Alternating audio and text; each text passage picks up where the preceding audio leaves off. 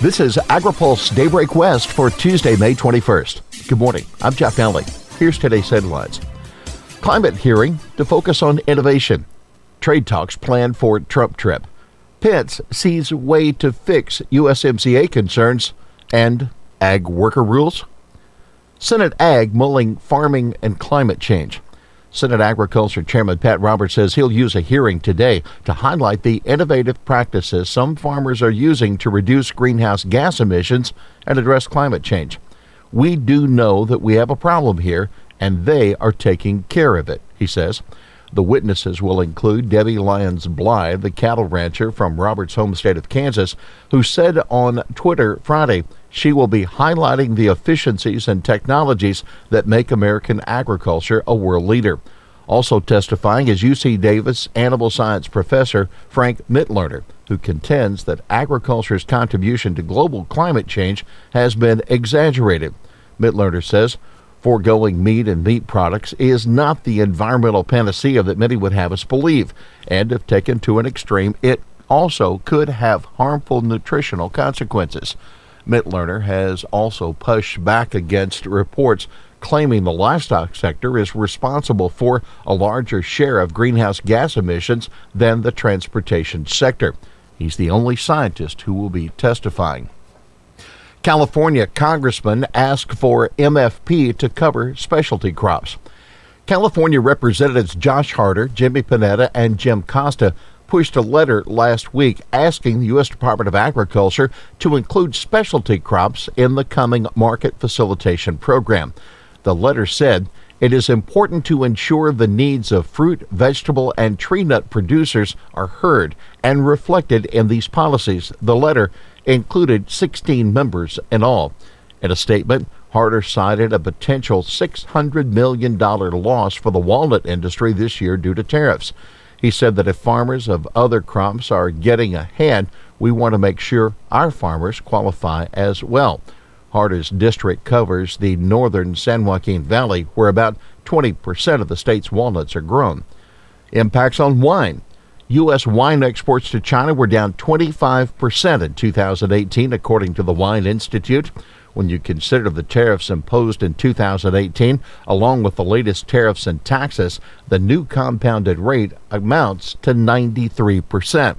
California accounts for more than 90% of exports to overseas markets, but the current environment edges the U.S. ranking down in China and Hong Kong, markets that had grown 450% over the last decade. This is the third Chinese tariff increase on U.S. wine in the past 14 months, and with each additional round, it becomes more and more difficult to compete in the fastest-growing wine market in the world. That Robert P. Bobby Cook, President and CEO of Wine Institute. Lighthizer expected to talk trade with Japan during Trump trip. When President Donald Trump arrives in Japan this weekend, U.S. Trade Representative Robert Lighthizer is expected to accompany him. Government and industry officials are telling AgriPulse. Lighthizer and Japanese trade officials are anticipated to use the trip to get as much work done as they can on a free trade agreement, something the U.S. ag sector desperately wants finished as soon as possible.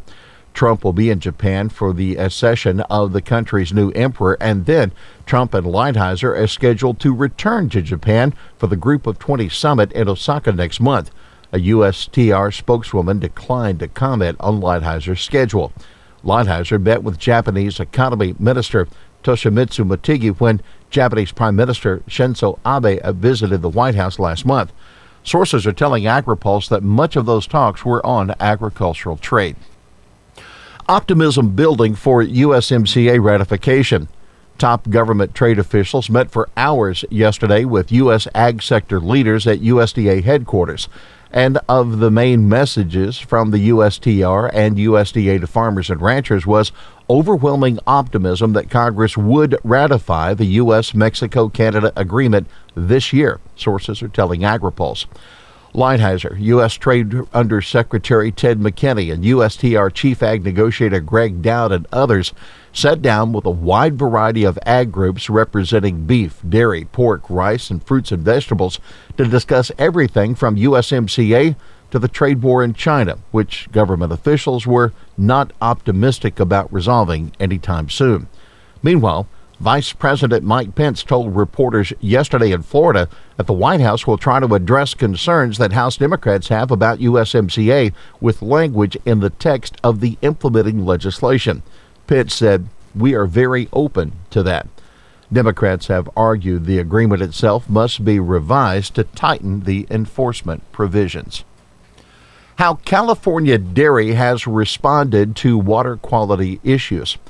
The Central Valley faces significant water quality problems from the number one contaminant naturally occurring arsenic and secondary nitrates. Animal agriculture, certain soil types, and heavy reliance on groundwater all add to the problem. Yet California already has the nation's highest environmental standards for dairies, and family farmers are looking for ways to solve these problems, according to Anya Radaba, CEO of Western United Dairymen. In a blog post for the Public Policy Institute of California, she says the industry has been working on solutions for over a decade. These include lining manure lagoons and permitting process for manure management. But she stresses the overarching need for public funding to address these problems. Promising solutions like manure worms, filtration systems, and manure markets are costly. Keep in mind, Radaba cites her support for last year's Senate Bill 623, which would have established the Safe and Affordable Drinking Water Fund if it passed. This year, Governor Newsom modeled this proposed drinking water tax on that legislation. Last week, however, the Senate Budget Subcommittee rejected the plan. The proposal still lives on Senate Bill 200, which is on the agenda for a floor vote this week. Senate leaders seek to close disaster aid deal. Time is fast running out for Congress to pass a disaster aid bill if the measure is going to get to President Trump's desk by the week-long congressional recess for Memorial Day. Lawmakers are hoping to wrap up their work and get out of D.C. on Thursday. Senate Appropriations Chairman Richard Shelby of Alabama told reporters last night he had a very positive meeting with President Trump earlier in the day, but the negotiations were still ongoing. Senate Minority Leader Chuck Schumer of New York said Democrats have worked out their differences with Trump on aid to Puerto Rico, but are still negotiating over funding for addressing the crisis at the southern border.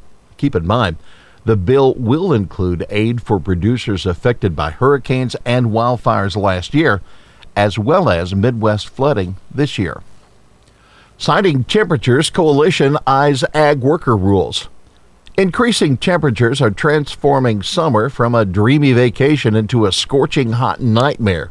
That according to a new report from the Coalition for Sensible Safeguards, a collection of public interest groups that wants to use federal regulations to address the impacts of climate change. One area the groups are concerned about is the impact of higher temperatures on farm workers. Last year, Public Citizen and more than 100 groups and individuals, including 2 former administrators of the Occupational Safety and Health Administration, petitioned OSHA to set new safety standards for workers. OSHA has taken no formal action yet. Petition backers are pushing for congressional legislation to be introduced this summer that would force OSHA to promulgate regulations requiring water, rest, and shade. Here's today's He Said It. I want to thank the President and FEMA for moving quickly to approve our requests. That Governor Newsom, in a rare appreciation of the President after FEMA approved major disaster declarations submitted last month for winter floods in 33 counties. In that declaration, Newsom also notes damages to irrigation systems. Well, that's Daybreak West for this Tuesday, May 21st, brought to you by FMC. For the latest news out of Washington, D.C., visit agripulse.com. For AgriPulse Daybreak West, I'm Jeff Nally.